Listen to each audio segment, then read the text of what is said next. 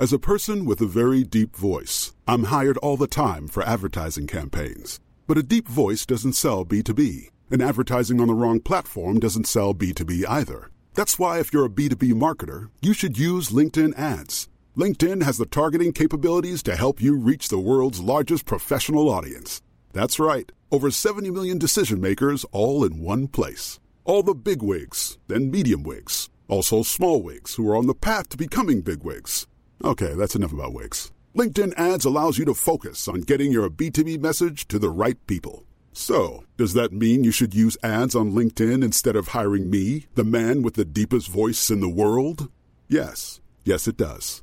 Get started today and see why LinkedIn is the place to be to be. We'll even give you a $100 credit on your next campaign. Go to linkedin.com/results to claim your credit. That's linkedin.com/results. Terms and conditions apply. Tired of ads barging into your favorite news podcasts? Good news. Ad-free listening is available on Amazon Music for all the music plus top podcasts included with your Prime membership. Stay up to date on everything newsworthy by downloading the Amazon Music app for free or go to amazon.com/news ad free. That's amazon.com/news ad free to catch up on the latest episodes without the ads. Today, for the first time ever, Londonist Out Loud does not come to you from London, nor even from the UK. It's our first trip overseas, as it was for many of those who signed up with their pals for a trip across the Channel in the defence of their country and of what was right. The passing of 100 years may have modified our view of how right that cause was. It certainly didn't take long for some perspective to find its way into the early, unalloyed patriotism. But in those early days of the First World War, as a Londoner who is a member of several groups, there's a very good chance I would have found myself signing up in a PALS platoon and making my way through northern France to the front line, and into a battle whose name has become synonymous with the scale of industrialised war. At the distance of nearly a century, we follow in the footsteps of thousands of other Londoners who came to the Somme and were never to see London again. It's May the 16th, 2014. I'm N. Quentin Woolf, and this is Londonist Out Loud. Hey baby, let me take you down to a place of strange sights and sounds. You ain't never seen the like before, just a stone's throw from your front door.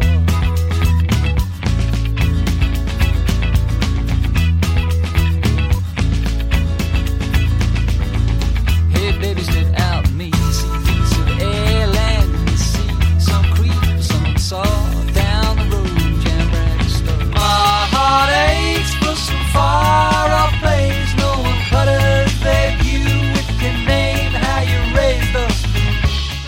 Well, hello. If you've come to this episode of Londonist Out Loud via the Londonist.com webpage for it, then you'll already know where we are and why we're there. If you're coming to us via iTunes or one of the other platforms on which you can find the show, then, well, this is an atypical broadcast today. Atypical for a number of reasons. Londonist Out Loud is not in London today. And where we are right now, well, it's a very, very attractive public gardens. We're surrounded by sculpted landscape and greenery. Up above us, a few hundred yards away, is a church, and on top of it, the gleaming golden statue of the Virgin Mary holding the baby Jesus aloft. With me is military historian Gareth Edwards, and Gareth, we should start by saying where we are.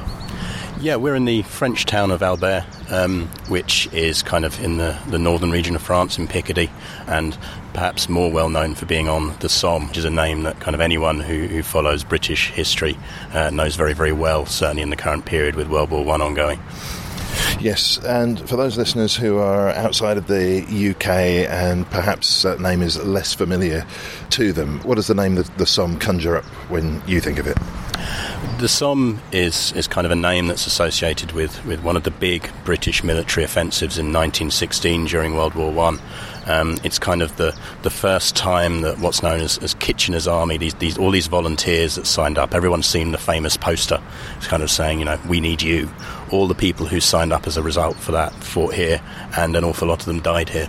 Okay, so this is the first bit after the old Contemptibles, I think they're called, aren't they? The regular army who joined up, and they do that professionally, have been required to take on volunteers, and we're kind of awash with them at the moment. We're recognising the centenary of the start of the First World War in 1914. So things like Ypres and Mons and the Somme and all these names will be kind of everywhere at the moment.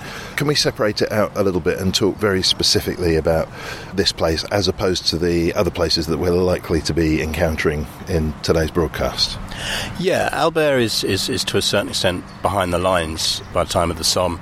If you think of sort of a middle-sized British town, think of something sort of Tunbridge Wells-ish maybe in style, and it becomes part of the initial assault when the Germans first invade France, and it takes an awful lot of damage. I mean, it's practically levelled during that. But as the British and the French push them back slightly, by 1916, it's a little bit behind the lines, and it's become sort of the supply point behind these kind of big trenches a few miles to the kind of northeast. And the church that we mentioned there has a peculiar significance as well. Yes, this big golden statue of Madonna and Child, I think is its official name. And it is massive, I've got to say. Oh, it's huge. I mean, and it's big and gleaming, and in a war where artillery plays a big part, you've got to sit there and think, why is this still standing when the rest of the town were levelled? And there's a kind of curious history to that, which is that a bit of a rumour developed for both sides, really, that the statue being knocked off the top would have bad repercussions for the war. From the British and the French side, the troops kind of had this idea that when it fell, the war would end, and the German troops had this myth that when it fell, whoever knocked it over would lose the war.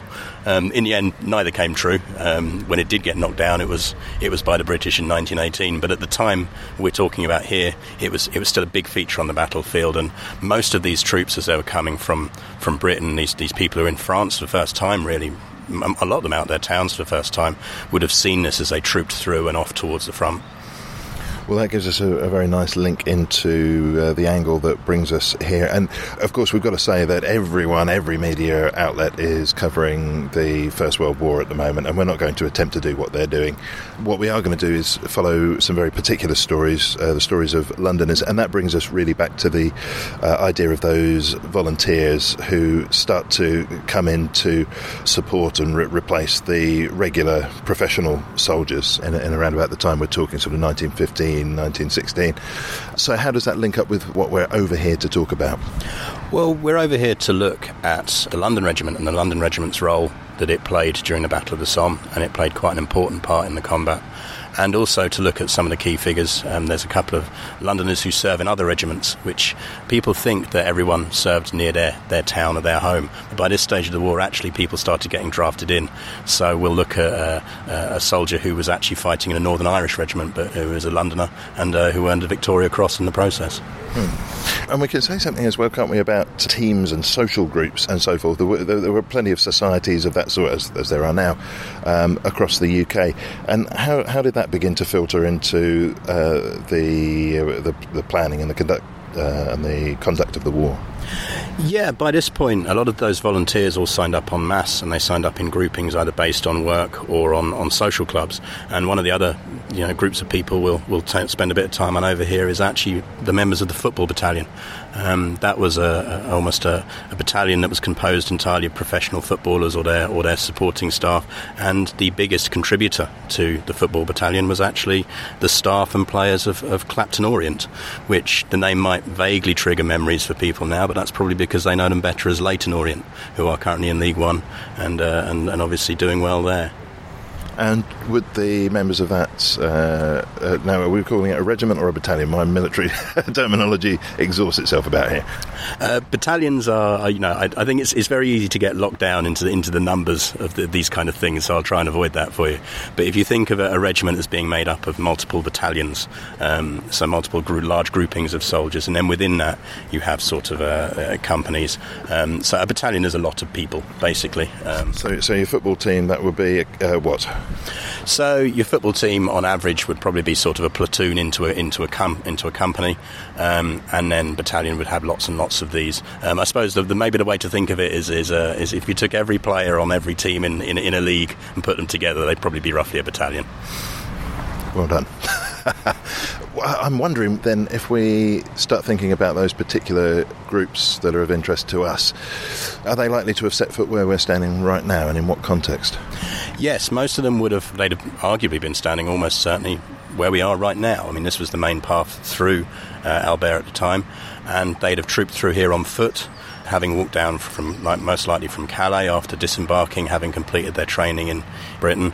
They'd have spent most of 1915 training, and they're now well aware that they're being pushed forward for something, and that something is what becomes known as the Big Push, which is the Battle of the Somme that kicks off on the 1st of July 1916. So they would have been here, they'd have seen this, they'd have been marvelling at the Frenchness of it all, which would have been very unfamiliar to them. And this, for many of them, would have been the last major town they'd have ever seen. And of course, it's with the exception of the church tower there, it's not an experience we can share because, as we can see, a lot of the buildings are very modern, and that's as a consequence of what was about to happen.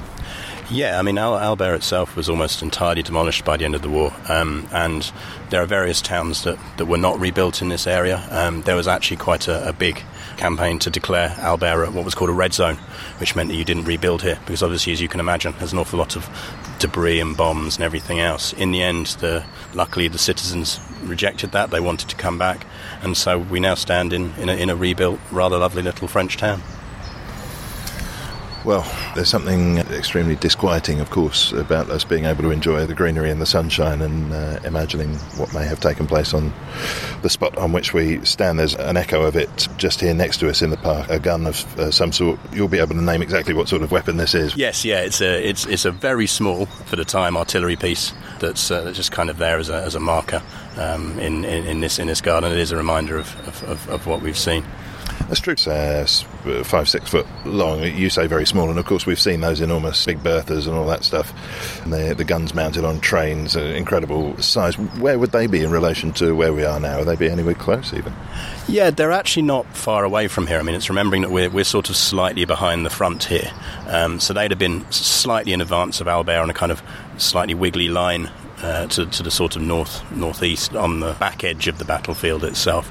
This town, by the time of that offensive, is actually just outside of the range of the German guns, which is why it's kind of still standing at this point in that little bit better condition.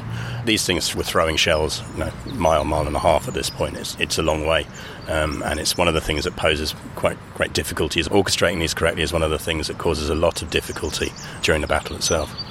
Now, I know, as a military historian, your services are being called upon, and, well, there's quite a variety of approaches in terms of covering the Great War. Some of it a little bit schmaltzy or sugar-coated, some of it going for blood and guts and particular angles, some seeking to redress imbalances in how it's been presented in the past. What's your sort of bird's-eye view on all of that? What would you like to avoid, and what sort of directions have you been asked to take that you were less than pleased about? I think it's a good question. I think the thing with all of this stuff is ultimately we're 100 years away from it now, and that's a long time, and people's perceptions and memories change over time, and a lot of those people who had those original memories aren't here anymore anyway. And I think there can be a tendency to play it as a black or white thing one way or the other. Either it was utterly horrible, or everyone was really happy to do it and very patriotic about it. And as always, the truth is down the middle. So I'd say the things that I dislike are being asked to paint it in either of those two ways, when actually there were people, soldiers fighting on this front would feel patriotism and fear in equal measure at different times, and they'd have times when that level of comradeship and mucking about that you'd get on the schoolyards and on the football pitches, and then other times there'd be the ruthless kind of needs of battle where everyone would be very, very military. So yeah, it's down the middle really. Now, I've done a lot of reading up on this, of course, because I'm a novelist, and this is quite a deep level experience for me because I've spent several years immersed in the world of this character who has been in this place on the Somme and involved with the battles that we're talking about. And as part of the research for that, I've been reading up on a lot of Imperial War Museum archive texts, a lot of diaries, a lot of letters, and also some fantastic transcriptions of recordings that the soldiers who fought here made at whatever point afterwards.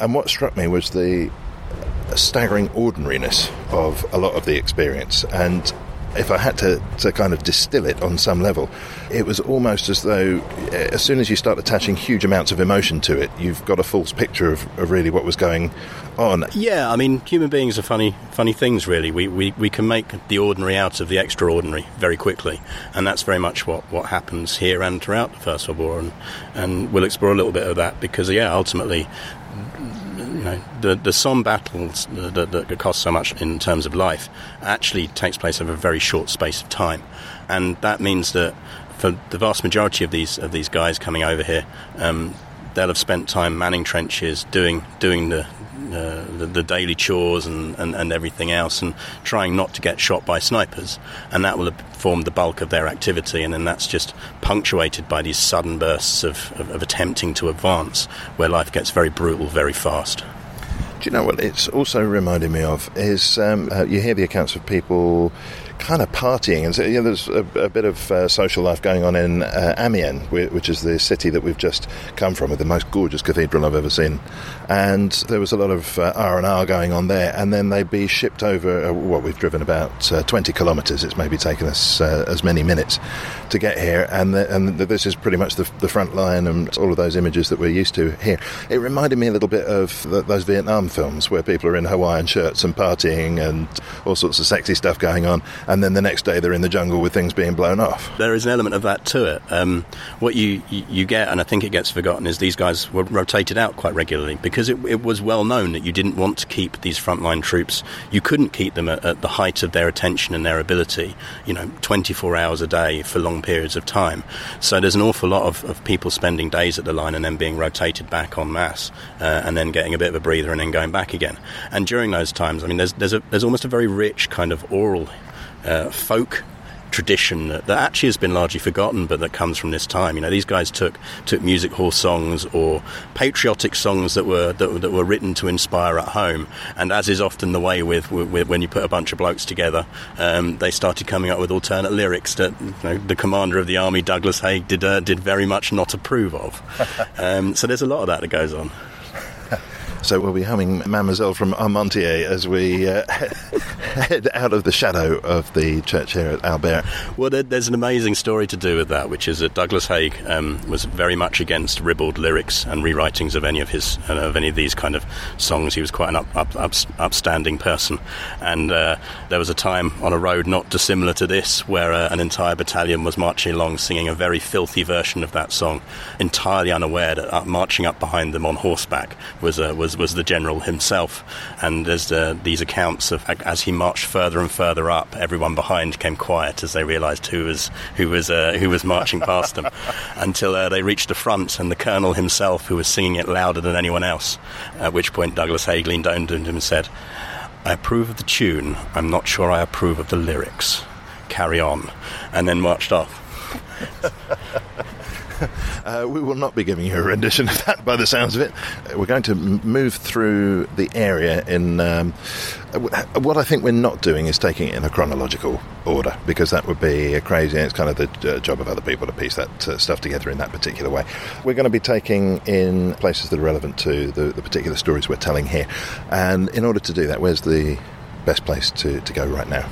I think what's important really, first of all, is to get an overall impression of what it was like on the 1st of July, which is the first day this all kicked off. So we'll head a bit north to somewhere where we can get a good idea of that.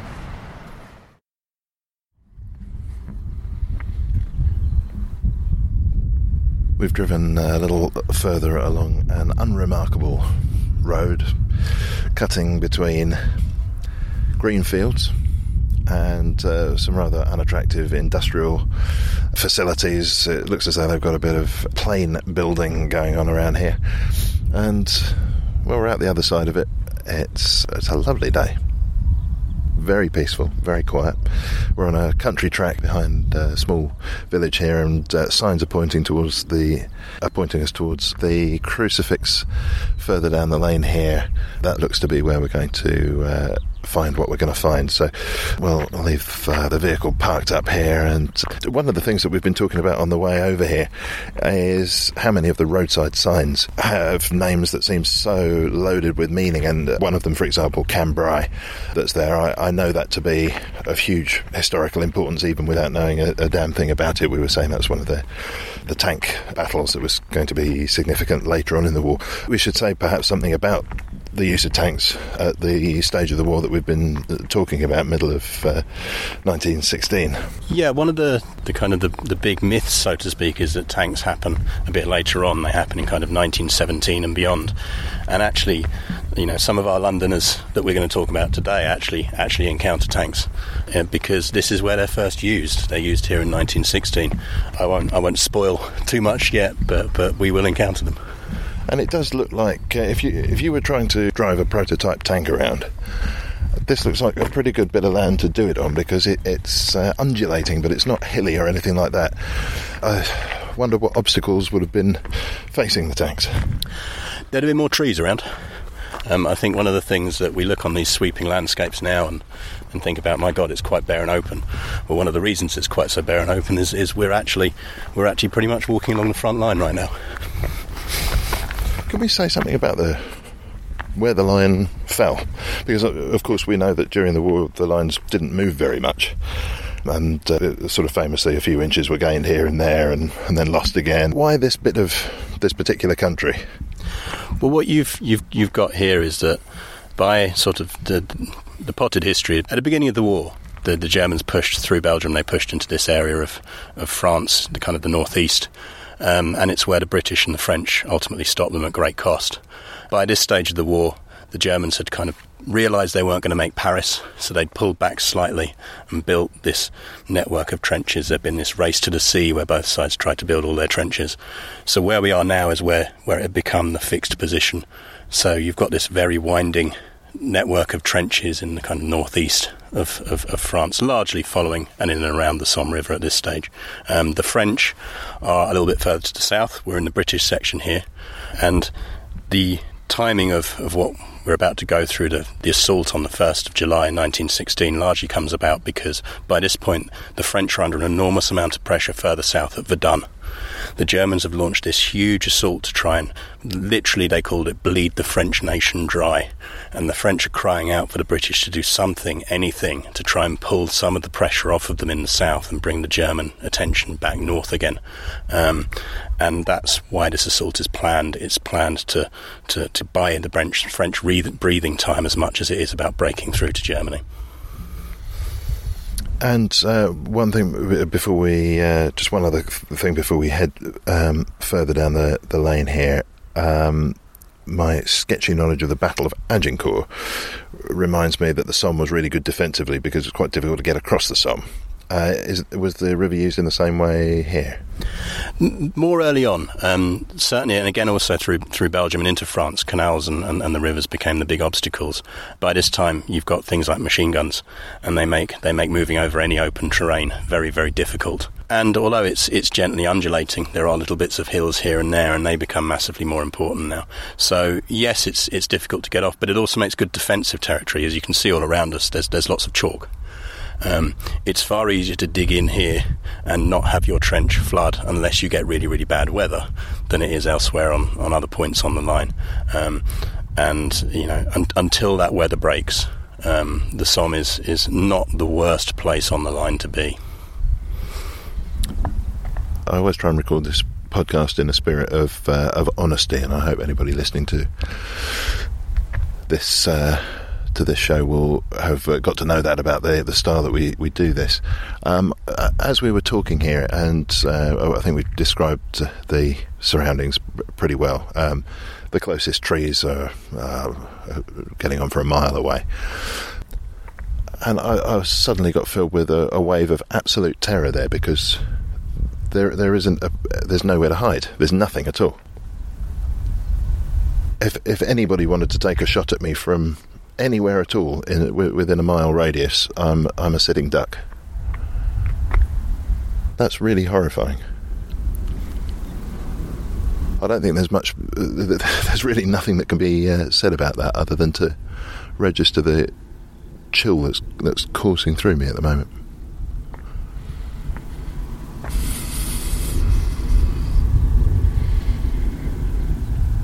Where were the? Do we know where the trenches were?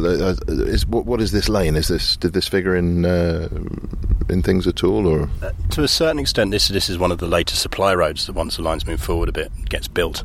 If you imagine the lines though, and this is the easiest way. Anytime you look at a map of this area and you ask yourself where were the actual trenches, look for the high bits, because we have this kind of image that trench warfare happened on this very, very flat land, and it does. I mean, it's very open around here, like you say, but also it's all very gently undulating, and you can see wherever you see a high bit of land, a ridge, that's where the German trenches were, because they were very good at knowing where to build. Right, the German trenches and the British trenches? British trenches would have been in most places, not far away. They'd have been just slightly in front. In fact, probably if you head back down this lane about 2 minutes further from where we are now, you'll hit the British trenches. So in most places they're close. They're kind of on the hillside or at the bottom of the gently sloping hill where you find the German ones. Sometimes they can be ridiculously close. You're talking 30 feet away. Sometimes they'll be much, much further away.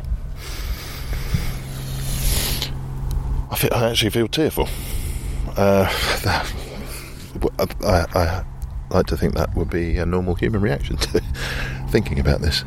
Let's press on up the lane.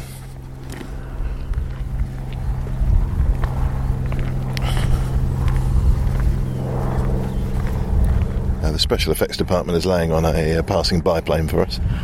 Yes, it is. I mean, and to a certain extent at this point in the battle, the British were the only ones that had aerial photography, and that played a crucial part in the battle. Because why's that? Yeah, mainly because they had the better planes and they had them in the right place at the right time. So at this stage, the Aerial Observer Corps is only really kicking in, and the British are starting to use it to try and work out where the Germans are ahead of this assault. Now that interests me, though. What's to prevent Germany from developing the same technology? I mean, or are we talking... Because it seems a whole bunch of times here, and into the Second World War as well, as though it's just a question of one side getting the technology a fraction of a second before the other. Yeah, and that's mostly what happens. I mean, war is a big driver of technical development.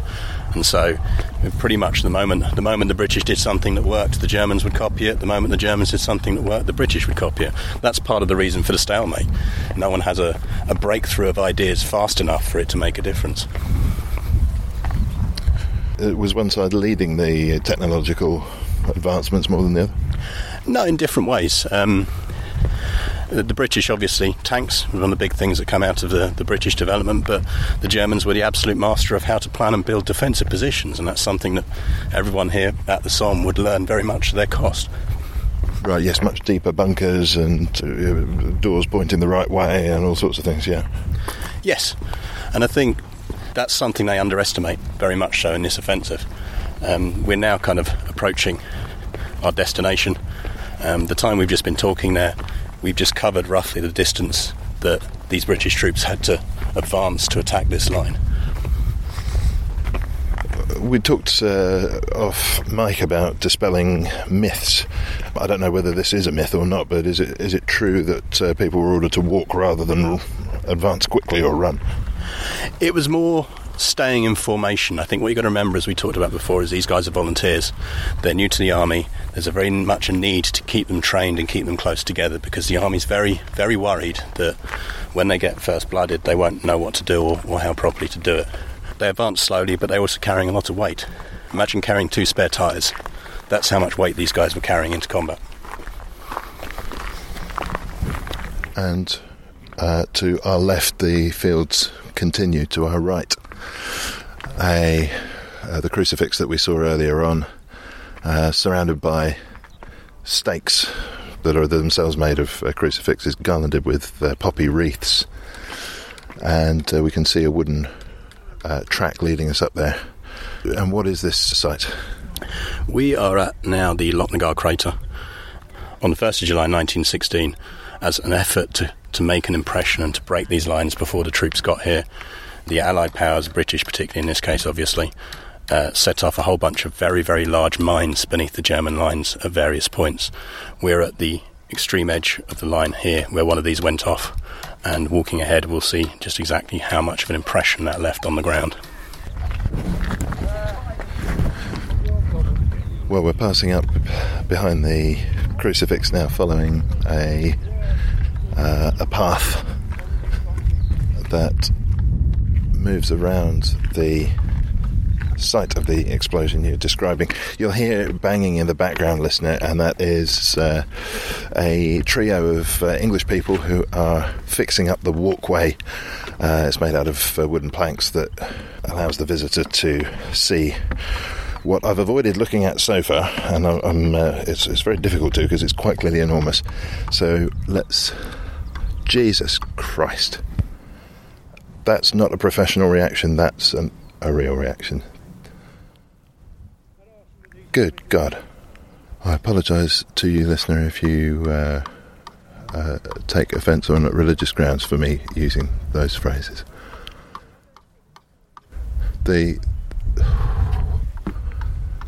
What is that, 50 foot deep? Words fail me in terms of describing this thing. Even if I were to know exactly the dimensions of this astonishing hole in the ground, I don't think that would convey it at all. And the thought that this is one explosion, or is it? Am I right to assume that? Not that it makes a blindest bit of difference, but is this one bomb having gone off? Yeah, I mean, it's a mine. Effectively, what they would have done is we're at a point on the line where once it was known that this is where the attack was going to come, this was one of the big fortified positions, German positions at the time. So the ground around here wasn't even flat.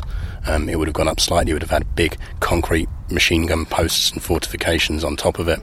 And what happened was British miners very carefully, very slowly over the preceding months dug under that position, packed an enormous amount of explosives into the mine, and then in the early hours of July the 1st, 1916, just before the men were due to go in, they set it off.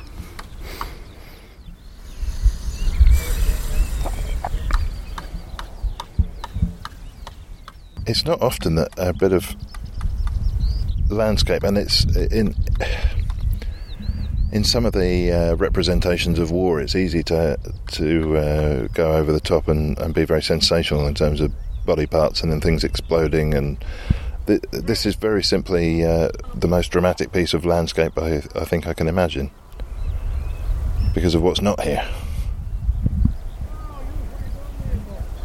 What do you feel when you see this? You've seen this before, of course. Yeah, I've been here, a fair few times now. I think it never loses its power. I think it's very hard to put into words the scale of it. And I think one of the things it always brings home to me is that we kind of have this image of battles like the Somme as being the generals, the senior officers not knowing what they were up against to a certain extent and just throwing men forward. And the truth is not quite that. What it is that these guys were trying to come up with creative ways to break these lines. They knew that just sheer force of people wasn't going to be enough. And this is an example of one of those. It sort of worked, but ultimately you can't do this thing everywhere. And so whatever temporary gains this gets you, you've suddenly got to defend it yourself, or you've got to replicate those successes elsewhere. And I think what this is a testament to kind of that creativity. It worked, but it didn't win the battle on its own. Well, I can't help wondering whether you know how many people were lost in this explosion. We don't entirely know. I mean, ultimately, this was a German position. It would have been a lot. If you imagine the position on top of it would have been held by 30, 40, 50 people at a minimum. They would have all instantly evaporated, and that's even before you take into account whether there were other people there at the time, and whether there were other people sheltering in it from the various big artillery barrages that were going on. One of the things that actually happens as well is that you end up with quite an awful lot of British dead here as well, because obviously one of the things they don't entirely anticipate is that obviously to attack the line behind this you have to come through the crater, and getting down into the bottom is a darn sight easier than getting out of the top. And actually, by the end of the first day, an enormous amount of British casualties are sustained here, because once the Germans have got it ranged in and pinned down for artillery fire and everything else, it becomes a bit of a kind of a bold killing ground in itself.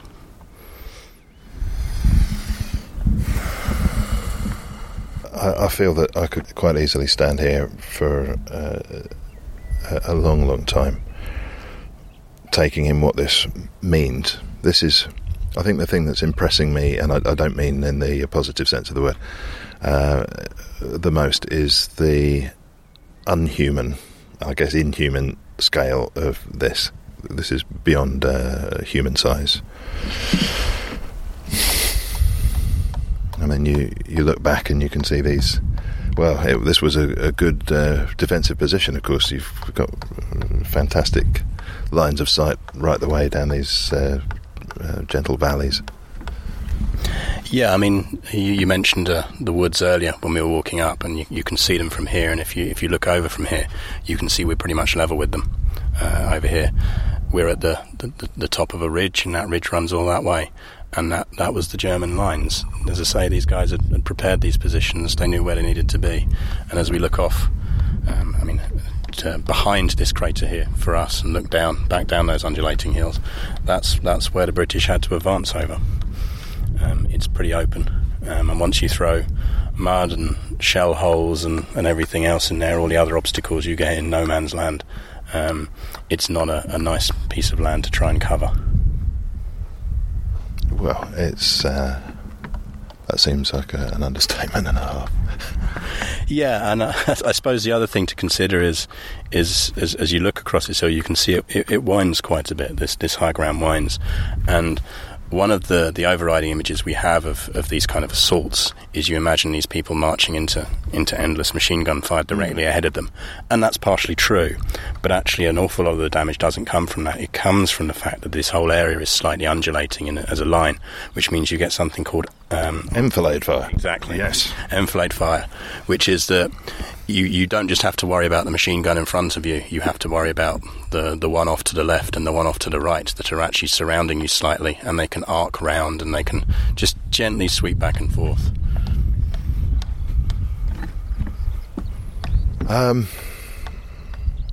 In the see, I've got to balance. I've got to strike a balance here. On the one hand, as I mentioned, has some resonance for me personally and imaginatively, and much more so on a human individual level. But then we're also attempting to do something on a professional level here as well, and I'm going to nudge things back into the professional zone, or attempt to, and suggest that we move on. We mentioned the wood. I think we'll probably head that way. This site is a very good example of, it gives you a good idea of what happened on day one. And I think that's what's worth remembering with this, is that ultimately the Somme is almost a battle of multiple parts. Where we are now is the line on July 1st, when the British first attack, and they break through in a small amount of places, but not a lot. There's an enormous amount of casualties. Where we're standing right now, over the course of the day, looking down for the rest of the line here, 50,000 people, 60,000 people were killed, wounded, trying to take this ridge, this line, just on day one. And I mean, that's hard to visualise, but I mean, imagine your rush hour commute in the morning, and imagine you sat on the platform at King's Cross or Victoria or wherever it is you commute to, and imagine sitting there for 2 hours and watching trains go by. Imagine every single one of those trains being empty, because that's how many people were killed or wounded on that first day alone. Are there others like this? As a mine, it wasn't uncommon across the rest of the line. There are other ones similar to this, because the British knew where the redoubts were, and wherever possible they do something similar. They try and blow them up. You can't really see them now, not so much. Some of the smaller ones still exist. A couple of the larger ones do, but you've got to remember that most of this is private land. It was all owned by farmers, and after the war they wanted to farm again. So many of them have been filled in, just either naturally or deliberately over time. Lochnagar, where we are now, was actually is private property, but it was bought a while back to serve as a reminder of what these were. I think it's still run by a charitable organisation. If you Google it online, you Google Loch Nagar crater, their website will pop up, and I know they're always appreciative of kind of the effort and the support to keep it going and keep it here so it can remain such a memorial to what was an enormous explosion. Yes, and they are unfunded in their work here, except through voluntary means, so that is particularly important and particularly surprising, I've got to say. So I'm going to reconfigure a little bit here, because I'm finding this a very, professionally speaking, in terms of presentation, I'm finding this an interesting podcast to negotiate, as the listener will certainly be aware. One of the things that I'm conscious of course, doing what I do run into other presenters, whether it's TV or in radio, and other styles of doing things. And if there's one story we hear too much of, it's media types kind of blowing in and being very disrespectful, and not really noticing what's actually going on the ground, and just being there to record whatever it is they want to record, and offending everybody in the process. I think I'm going to say that on that level, I'm proud not to be unaffected by what's going on here. But also, the fact is that the 50,000 people that you mentioned were men, and this whole idea of manning up and standing up and being a man, which kind of means putting your feelings to one side and getting on and doing what must be done and so forth, got us to this point with the big hole in the ground and the fields strewn with bodies. And I think maybe my personal politics tell me that it's rather important to feel and to be knocked sideways by seeing some of this. Anyway, enough about me. Let's move on through this landscape. Where are we headed next? What's your idea? We're going to head over to one of the woods you can see in the distance there, which again you can see is roughly other level with this. We're effectively at one end of the line here.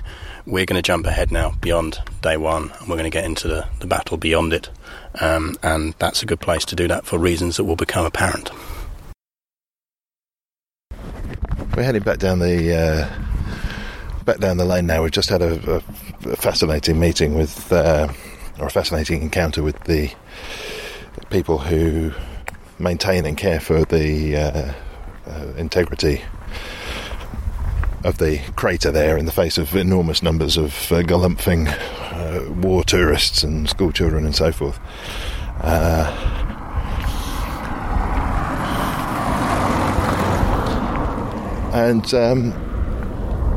Well, I just wanted to sort of check in with you, please, because we're two astute middle-aged men, and I think, unless I'm reading this wrong, that both of us, there's an emotional impact here that far surpasses, I don't know what I expected, but it's there, isn't it?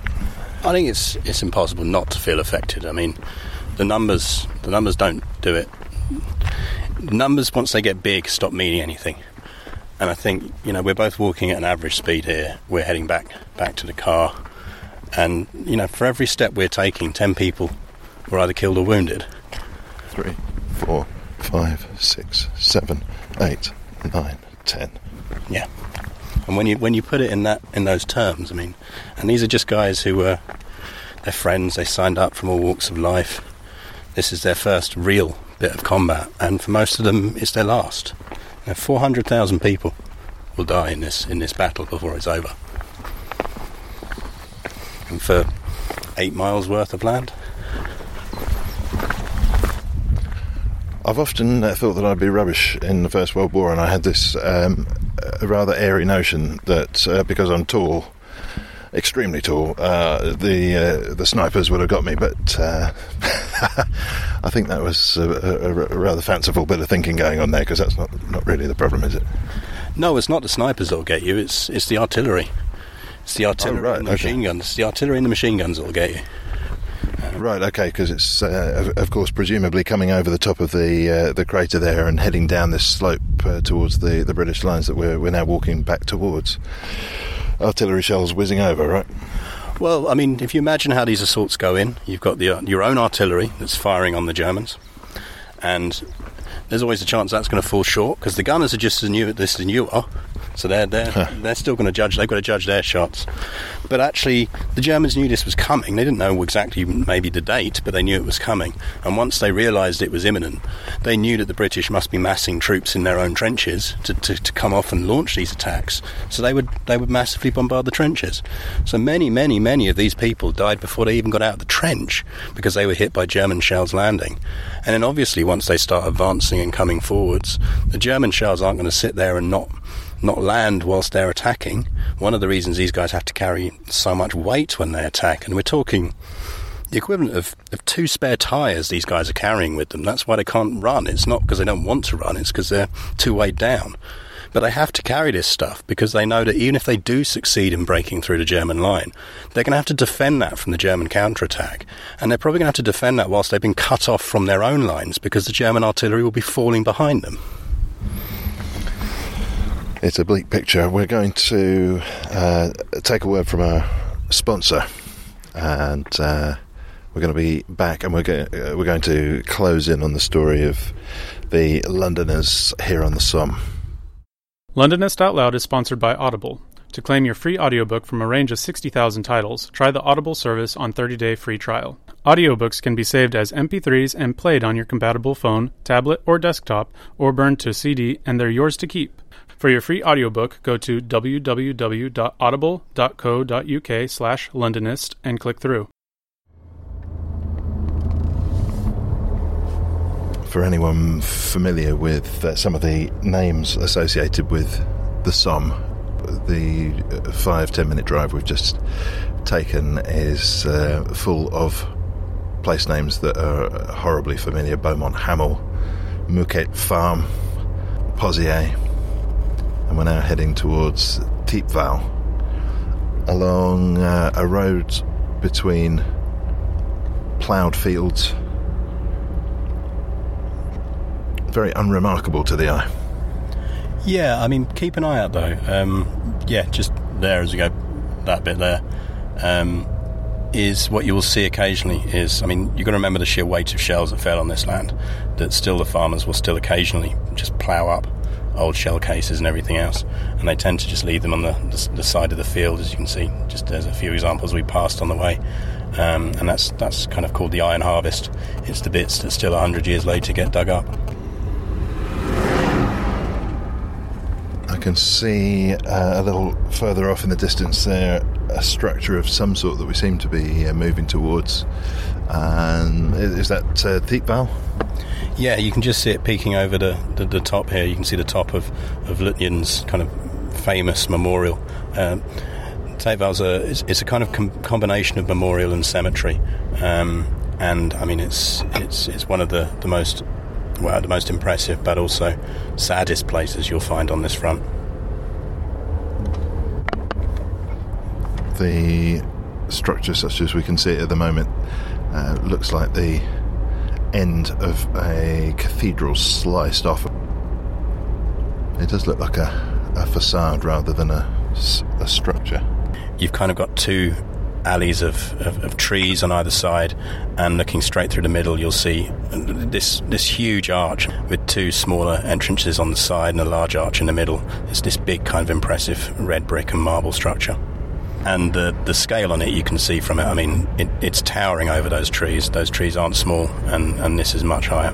One of the things we'll see here is the name of a Victoria Cross recipient who was from London, but also the regiment with the largest number of casualties in Thiepval is actually the London Regiment.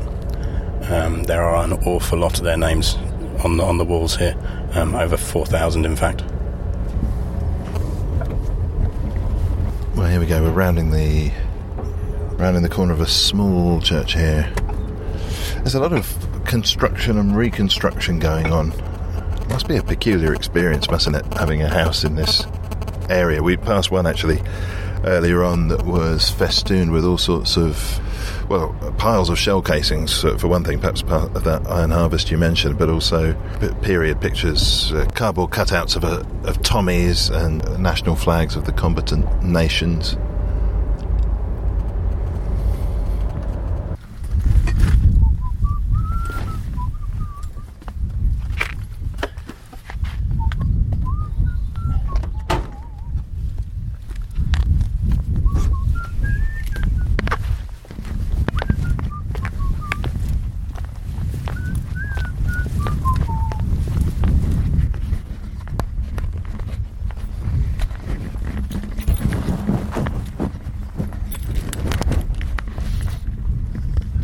It's interesting. One of the things that you can't help noticing when recording sound is the wind level.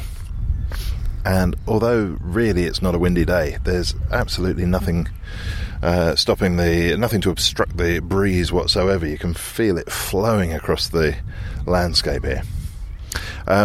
What is going on over there? There's a... Well, we're...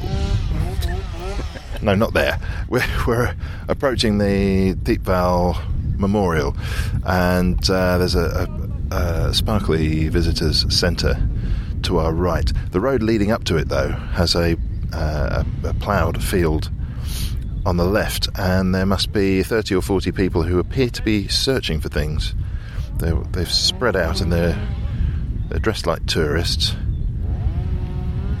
I'd say not English tourists either, judging by the colour of the shorts, which are extremely offensive. And they're picking through. There's a chap in very light-coloured chinos wading through the mud who's surely going to regret doing that. They're going to regret it if they find a shell, which is, I think, what they're probably looking for, right? Yeah, I think what you've got there is an American tour party looking for, the iron harvest we were talking about earlier. Presumably some of these shells could easily be live. Yes, theoretically, but almost certainly not. Yeah, the theoretically bit would be enough to put me off, I think. Shall we head forward? Yeah, let's head up to the memorial. Just as a by-the-by, and I don't know how much of a by-the-by it is really, but I think that America only got involved after sort of Lusitania and late on in the war. Did American people serve here? Oh yeah. I mean, America gets involved sort of slightly later, sort of 1917, and without the American manpower and the American material, the Allies would ultimately not have been able to push back the Germans. It's a very peculiar thing that we're witnessing here. This is like everybody losing their contact lenses at once. It's strawberry picking for shell casings. Well, if there is a funny thing here, it's that they're quite obviously in a field that has nothing in it. It's just ploughed mud.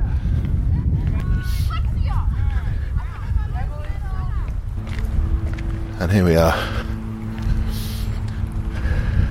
A low wall engraved with Deep Val Anglo-French cemetery. Manicured lawns beyond. Yet more tractors. Awful lot of tractors and construction around here. Yeah, there's actually some big maintenance going on to the memorial itself at the moment, so we won't be able to get right up close to it, I think. Not that we need to. This thing is colossal.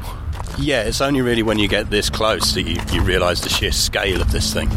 And actually, I suppose, in a way, having the work going on in front of it is actually a very nice way of kind of really getting an idea of the scale of this. We can put a bit more detail on what we're seeing now. And a lot of neoclassical garnishes there in the shape of carved wreaths. There's a London building that this is reminding me of, and I can't put my finger on it. It's a bit Alexandra Palace. Yeah, there's a certain element of that to it. One of the things, and this isn't an example, but they do exist, is that you can remember that a lot of the people like Charles Holden, who went on to build various London Underground stations, he designed various memorials that you will find out here. We won't see any today, but there are certain war cemeteries that you go to them and you sit there and think they look familiar, and it's because they were designed by the same guy who did many of the tube stations we know in London.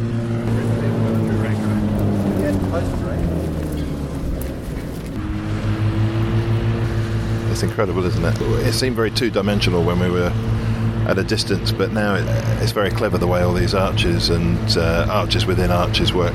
At the top, engraved, aux armées français et britanniques, l'Empire britannique reconnaissant. As we get closer, you'll see the design on this is, as you say, it's three-dimensional, not two-dimensional, and that's deliberate. As we walk under it here, you can start to see that on every single one of these surfaces is carved the names of people who died and who have no known grave. there are 70,000 plus names on this memorial, and 90% of those are people who died here at the Somme. It's British and French and South African soldiers. The other Commonwealth and Dominion countries have their own cemeteries around here, in which they have similar huge walls of the missing. These are guys who, whether it was through shelling or just the sheer chaos of battle, their bodies were never found. And the fact that you need something this size to even just have enough space to put all their names on it, it kind of tells you everything you could possibly need to know about this battle. The concept that 70,000, well, and again we emphasise that's just the British men that we're talking about here, that 70,000 men could disappear. I can't think of any other circumstances under which it would be possible to say something like that. No, and one of the extra sad things is that actually for some of these people there will originally have been a known grave. They'll have been buried in Highwood or somewhere else like that during the battle, and then subsequently whoever buried them dies, so we don't know where they are, or even the ground is changed by shelling and those graves disappear. So there are kind of letters written home by guys who write to the relatives of their friends and say, I know where he was buried, but then when they go back after the war to help the Commonwealth War Graves Commission kind of move these people and commemorate them, they're just not to be found. And we've rounded the structure now, and with the sun on this side of the building it's much easier to see all those names. Every available surface covered with them. And then stretching down the hillsides behind this memorial, exactly what you'd expect to find in this part of the world, and it's that site of gravestones stretching away. There are wooden crosses, half a field of those. The difference between the crosses and the gravestones is? The crosses are for the French, the gravestones are for the British. Each kind of country has its own sort of designs that go along with these things, but the British were quite keen that you have the same headstone for all of these people, no matter what rank, what social class or position they have. You'll find not so much on this battlefield, but if you go to various places in Belgium, you'll find members of the royal family will have exactly the same grave and stone as the lowest private. It was something that they were very big on after the war, the Commonwealth War Grave Commission, that everyone should be commemorated in the same way. What about our Londoners who have been shipped over here? So if we turn around now, you'll find we're basically pretty much at the bottom of the huge monument here. And as you look up, on this side, actually, you can see all of the different, Londoners who fought in this and have no place of burial. Above us right now, these huge panels, you can see, we've got the London Scottish, the Civil Service Rifles. Queen's Westminsters take up 2 panels. London Irish Rifles, 19th Battalion London Regiment, 1st Surrey Rifles. That's important to remember, is that it's not just central London, these things. It stretches out into the wider boroughs and the surrounding counties. An enormous amount of Londoners served in the Middlesex regiments, for example. And there are also Londoners on here who aren't under those regiments.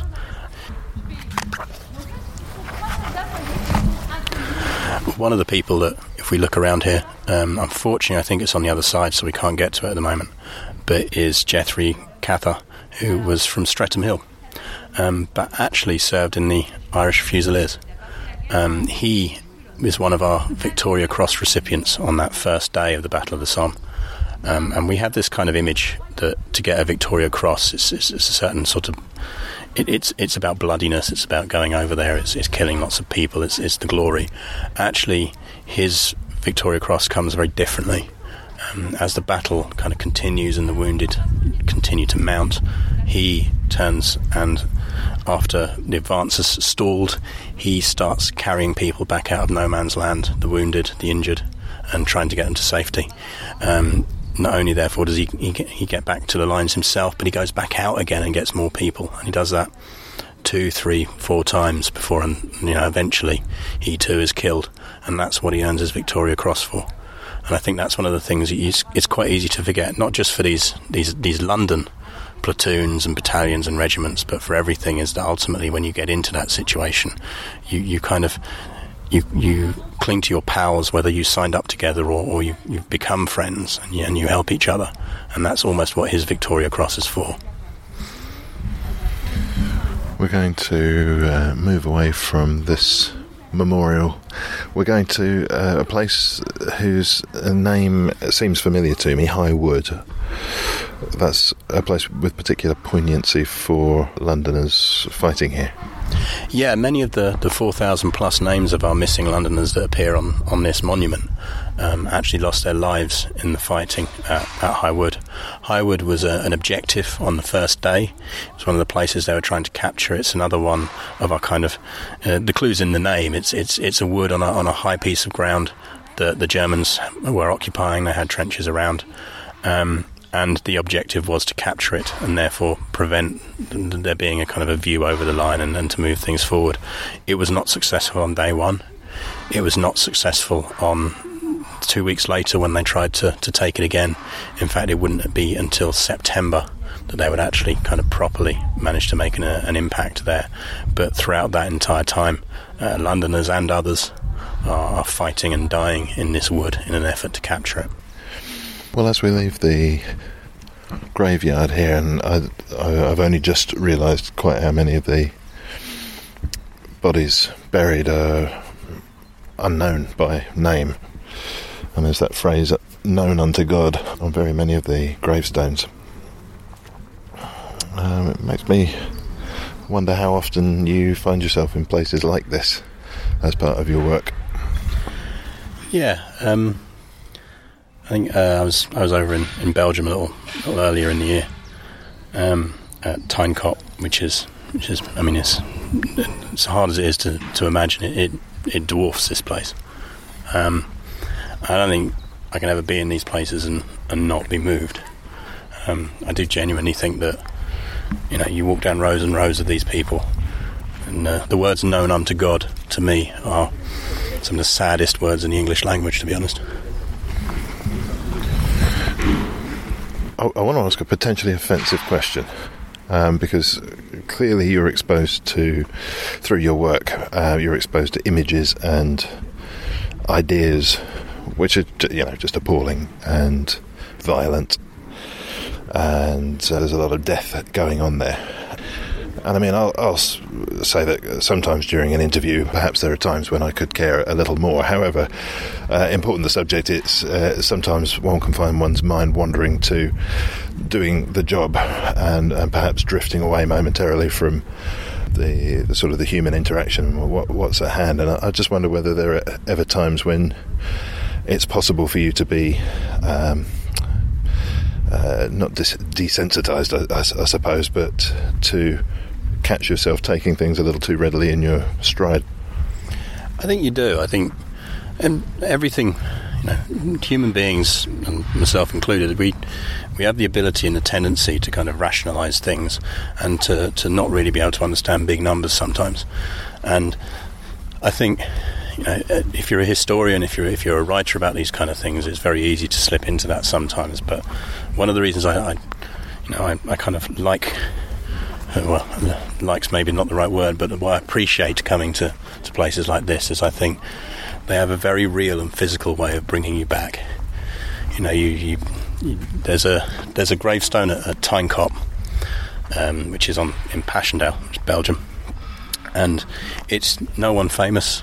It's just a soldier, but on it his family kind of chose to engrave the words "sacrifice to the fallacy that war can end war," and it's hard not to see that at any point and not have a strong reaction to it. Have you ever been attracted to the idea of being a soldier? Yeah, it was something that when I was growing up was something that I kind of always saw myself doing almost. I kind of grew up on a diet of war films and everything else. And part of me sits there still today and wonders what would have happened if I'd gone into the army or whatever else.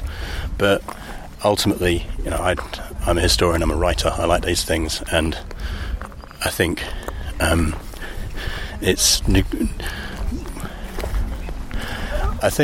coming to places like this and studying things like the World War One, it makes you realise how much can happen due to chance, not skill. So many of the people you see here are buried there because they were in the wrong shell hole at the wrong time.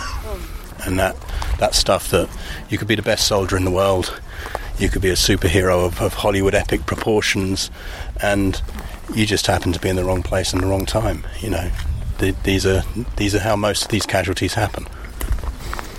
Well, yeah, I think we could argue that absolutely everybody was in the wrong place at the wrong time. You hit the question of why were we, why were the British here, and all these things, and they're very complex questions. And I think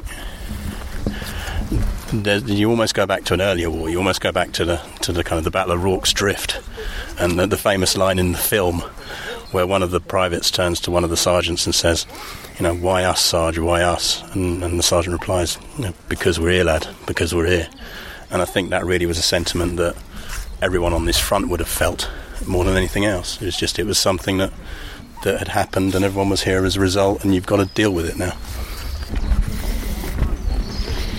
Another shell fishing expedition. We're heading out now, and the ploughed field is now being searched by a large party of French senior citizens whose footsteps you can hear in the background. Some of them are ankle deep in the field. Yeah, I'm starting to suspect that this is the place you're least likely to find some kind of shell casing or piece of shrapnel on the entire front. It's clearly been picked over quite a bit.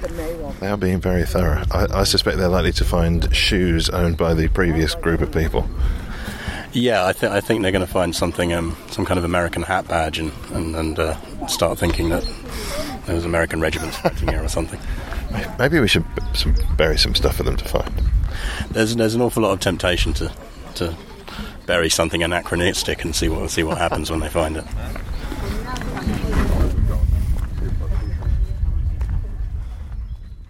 Londonist Out Loud is available free as a stream at londonist.com or a weekly download via iTunes. Hit us up on Facebook at Londonist Out Loud, tweet at Londonist Sound, and check out images of our guests via the Londonist Out Loud stream on Instagram. We're on our way to High Wood and have come through the village of Flers, whose church is an amazing object. Every church in this area seems to be. Parts of this church clearly do date back some way, but it's what's in the shadow of the church steeple that's of most interest to us here. And I don't mean the chickens wandering around nearby in the next field. It's this monument, Gareth. Yeah, what you're looking at here is the monument to the kind of the members of Clapton Orient Football Club who served with the football battalion in World War One. 3 of them in particular who died here on the Somme at various points during the battle. William Jonas, George Scott, and Company Sergeant Major Richard McFadden. And they were all players, as with other players. They fought here, and they died here. And it's quite an impressive memorial. It was actually erected in 2011 with help from funding from the Leyton Orient Supporters Club.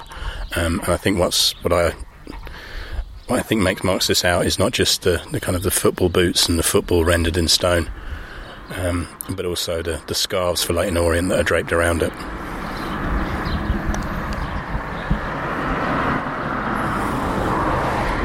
And there are photographs of the 3 men in question affixed to crosses, and they're in the earth in front of this memorial.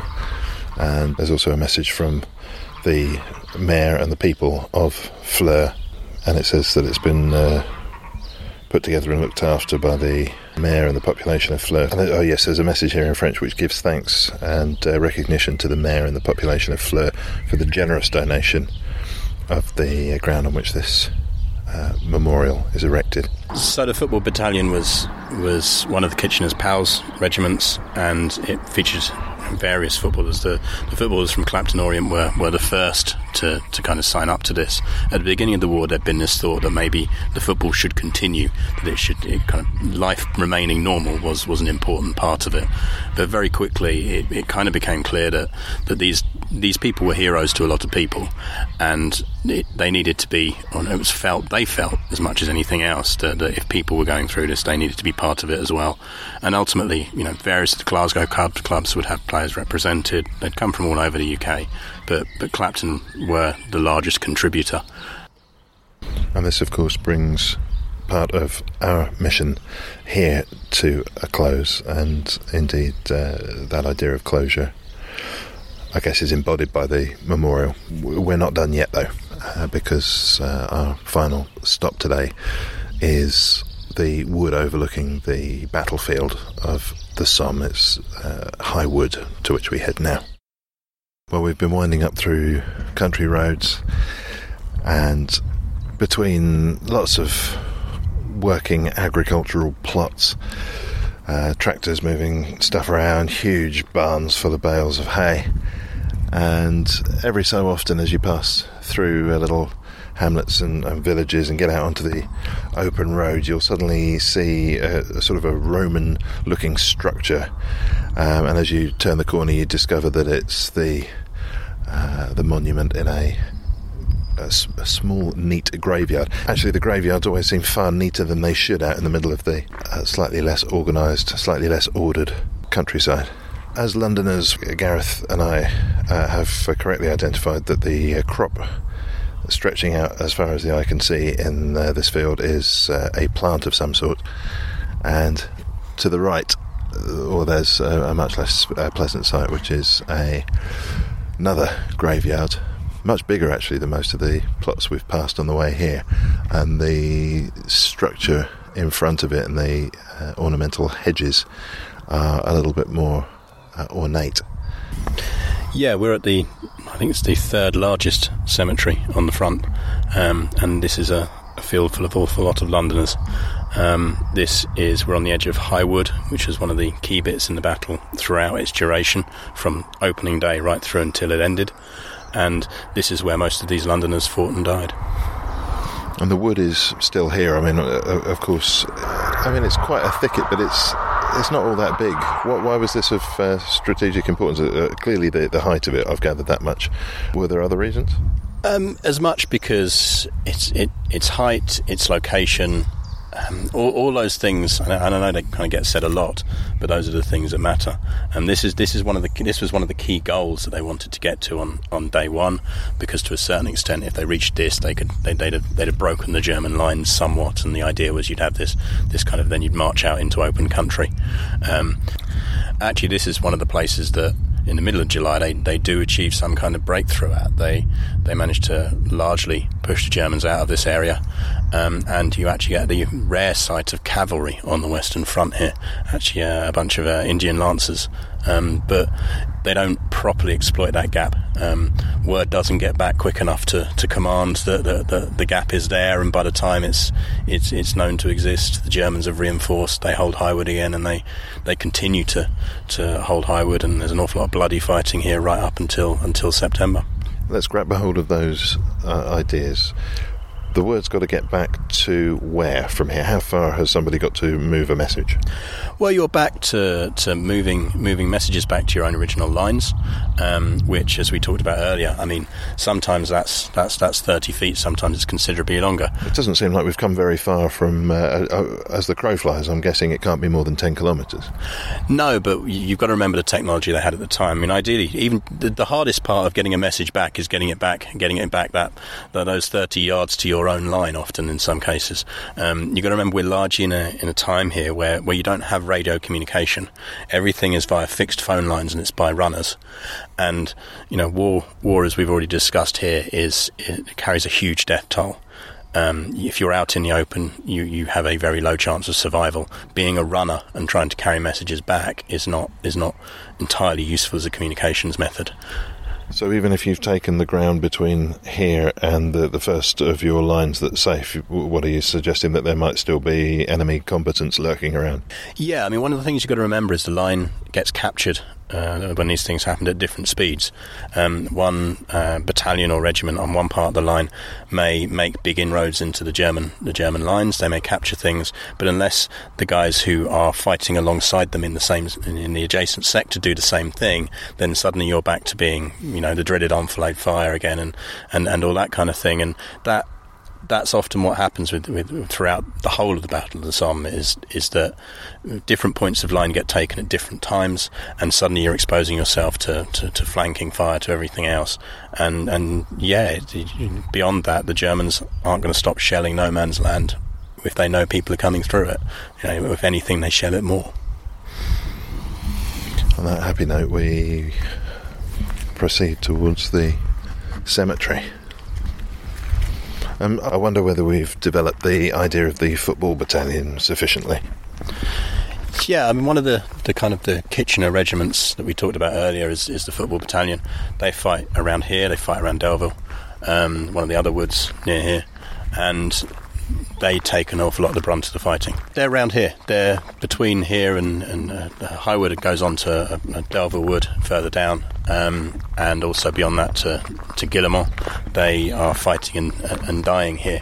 In actuality, the Clapton regiment, the Clapton element of the regiment, doesn't do too badly here. They lose people. Doing badly is a relative term, unfortunately, for these things. But they're in and around here.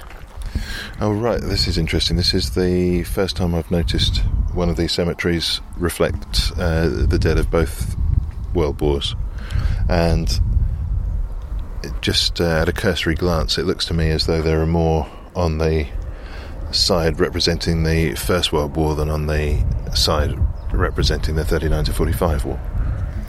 Yeah, this is London Cemetery and Extension, as you can see from kind of the stonework.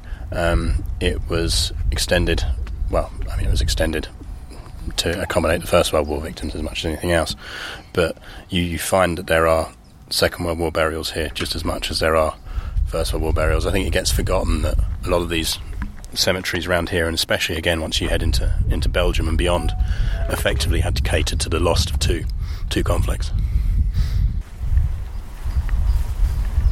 Well, this is a really tastefully put together place, isn't it? As you pass through an open colonnade with columns and arched brickwork, you encounter something that looks not unlike a sarcophagus, I suppose, and it says, "Their name liveth forevermore." And beyond that, under a sun that is behind just a wisp of cloud, and is giving a very particular effect. There's a long, well cared for lawn leading at the far end to a carved crucifix of stone. On left and right, the massed ranks of the dead, gravestones facing one another, and then tiered back, and they go a very long way. Can we say anything about any particular Londoners or any experiences peculiar to those from our city? I think one of the things that's just worth remembering is we look out at these over countless rows back, 10, 15 rows deep on either side, is that all of them, almost to a man, all of them were Londoners. And all of them signed up to fight with their mates. These are almost exclusively members of those PALS battalions, that Kitchener's army. So, in their own way, each one of them is a story, or at least each group of them is a group of Fulham lads that signed up together. It's a group of North Londoners signing up together. It affects the top and bottom of society as well. Buried in this cemetery is David Henderson, Captain David Henderson, who is the son of Arthur Henderson, who would go on to become post-war leader of the Labour Party. Asquith, the Prime Minister, lost a son, so did Henderson, and I think these things actually go a long way to accounting for some of the politics and the way politics shapes out after the war. Is no family was untouched by this, and I think when you see this cemetery and sprawling out before you, it's impossible not to realise that. Do we know how the land is allotted for these places of remembrance?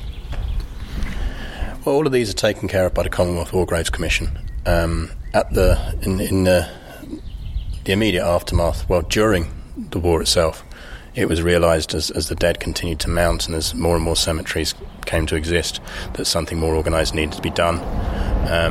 And so an organisation was set up to cater for that. And in most cases, the French government or the local landowners donated land quite happily to do these cemeteries. You will find that there are more cemeteries with more space for the British and French dead than there are for the German dead. There are German cemeteries around. They tend to be more compact and more contained. Partly it's a cultural thing, whereas we tend to have, as you can see here, these long ranks of white gravestones. For the Germans, it tends to be more communal burial. But also partly it's just because, you know, in the raw times after the war, asking French governments and landowners to allocate extensive land for German war dead was a sensitive subject. All the graves are different. All the different cultures mark their dead in different ways. I personally think that the British way, the white headstones, really, really hammers home the futility of it all more than anything else. And I think that sends a message in itself. Well, look, this was never going to be an easy podcast to draw to a close. We can note that as a military historian, you have a new site that explores military history, and people can find that. Of course, that will be on the show notes for the episode. Yeah, we're setting up a site called lapsedhistorian.com, which is very much just to it's almost for people who are new to history or who used to love history and have come back to it. And the idea is that we just take the time to do a bit more long-form writing, you know, on things like this, on military history, and maybe some of the lesser-known aspects of it, but also on other things like, you know, British space race and all that kind of thing as well. Compared to some of the other places that we've visited today, where tourists have been massing or people have been working, my first impression of this place was that there's nobody here, and then you pause and let the breeze blow over these hundreds upon hundreds upon hundreds of headstones, and you realise that actually there are a hell of a lot of people here. The one thing of which I can assure you is that for all the quality and integrity and balance that's been introduced into the media coverage of the First World War, nothing really compares to being here. And I think I've heard somebody say that on a TV show. It really is true. It's a couple of hours on a train. I would strongly recommend that if you haven't already, you put yourself in touch with this part of the history of our capital, indeed of our country. From the London Cemetery and Extension next to High Wood on the Somme. Gareth Edwards, thanks very much. You're welcome. My heart aches for some far-off place. No one could have led you with your name, how you raised us. And that's all for this week. My thanks for this week to Gareth Edwards. Thanks too to those working to preserve Lochnagar Crater. That's lochnagarcrater.org. Also to Mark Barr and Bernie Barclay. Theme and incidental music was by Songs from the Howling Sea. I'm N. Quentin Wolfe.